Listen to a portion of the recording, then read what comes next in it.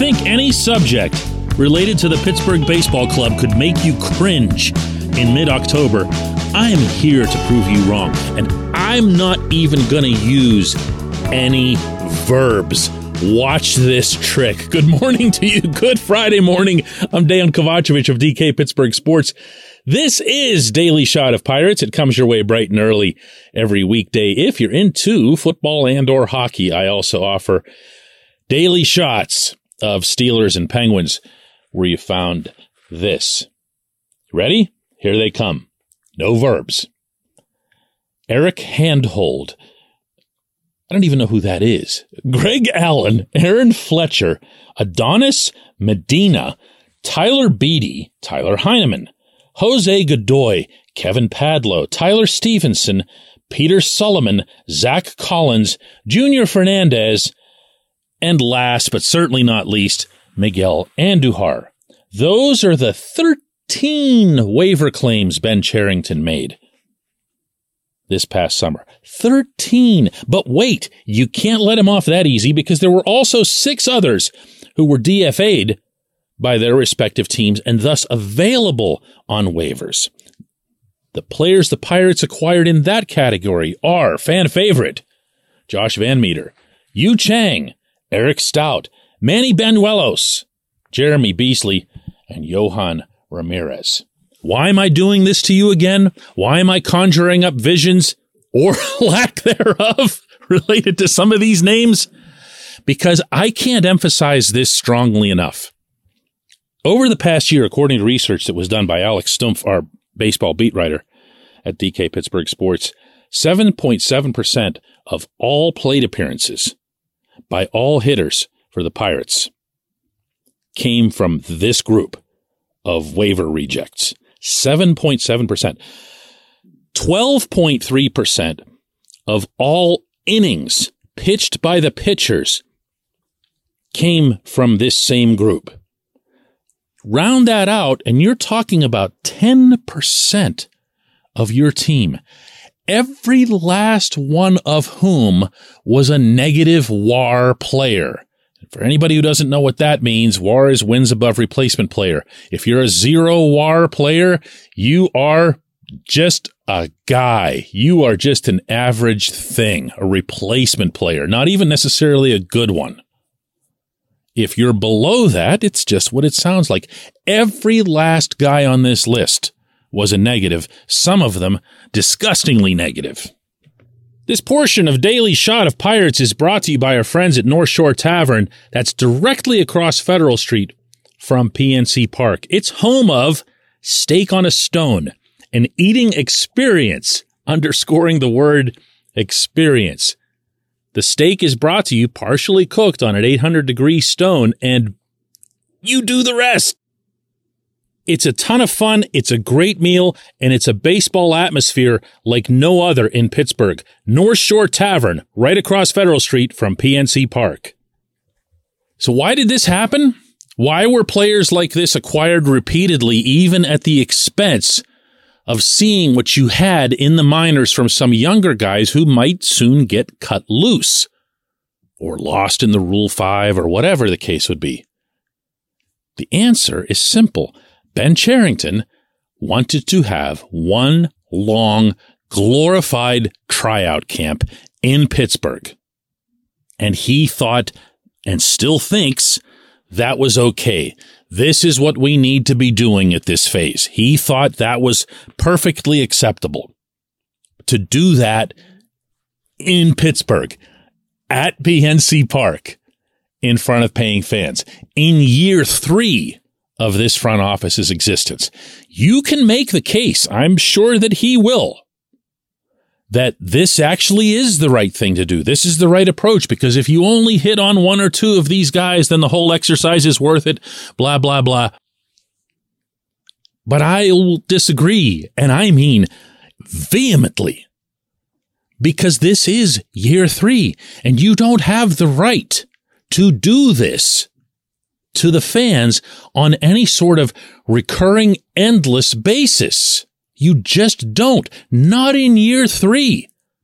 Now, who makes the rules? What's the cutoff? I don't know. It sure isn't me. But I do know this. The patience is gone, man, and that's not just me.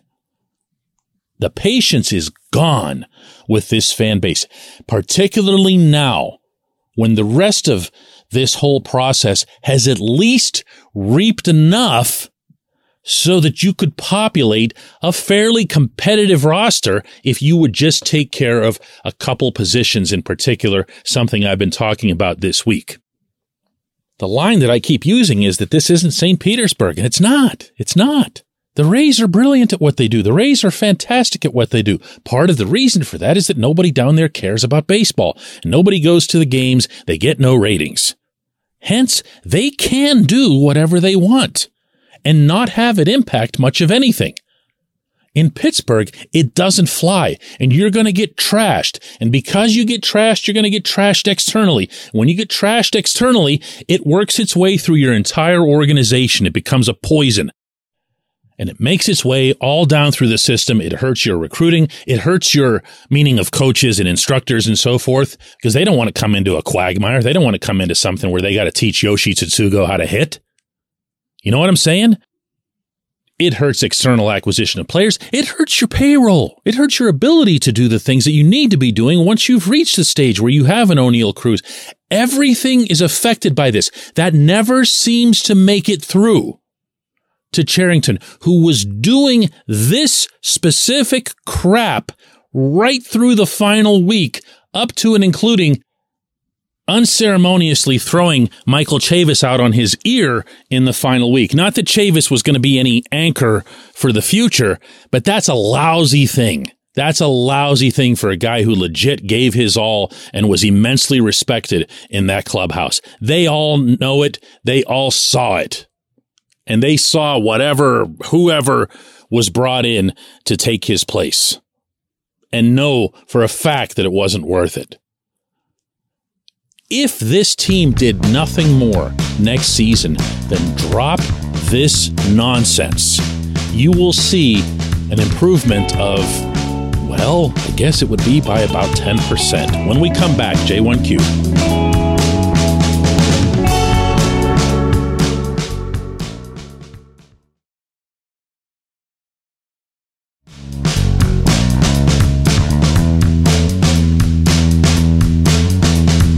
Today's J1Q comes from Bill Elm, who asks, DK, is there any chance the Pirates would bring back Andrew McCutchen for a DH/corner outfield spot? He couldn't possibly be any worse than what they had this year. You know, Bill, after not one but two conversations I had with Kutch on this subject, both of them up in Milwaukee, I can tell you that he'd have been open to it last year, but nothing really came from the Pirates. They reached out at one point and then never pursued it further. It was more like it was just a contact point between the team and Steve Hammond, Kutch's longtime agent. And, he's not the type to be bitter about stuff or whatever. You could tell that he kind of realized that's not happening. As much as he'd appreciate it, as much as he'd welcome it, let's put it this way. He's, in his own way, moved on. The Pirates, you can't really say that they've moved on because Kutch wasn't a player who was connected ever to this front office. So, as you've seen with Cherington in general, there's not a whole lot of sappiness and sensitivity to his approach. And again, I'm okay with that in general. I do think there are situations that you have to be mindful of, like the Chavis one that I mentioned at the end of the last segment.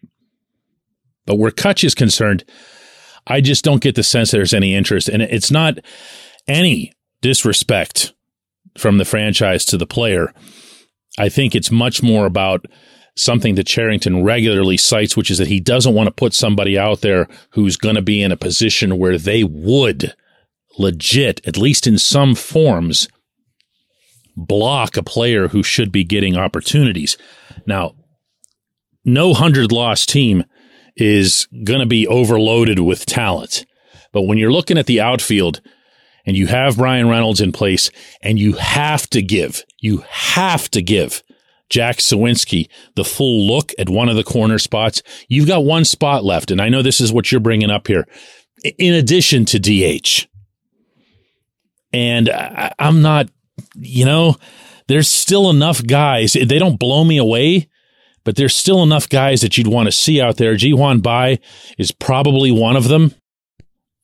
And I could roll out a few other names as well, even if you don't like the guys at the Travis Swaggerty, Cal Mitchell level of the organization.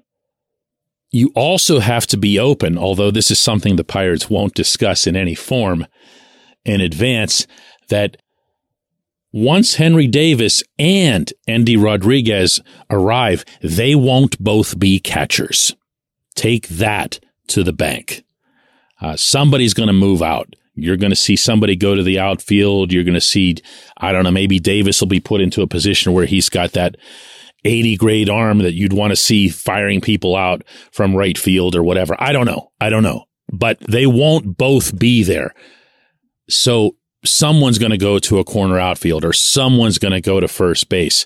So what you're left with then is a DH. And do you want a DH that's, boy, I have such a hard time saying anything negative about Kutch.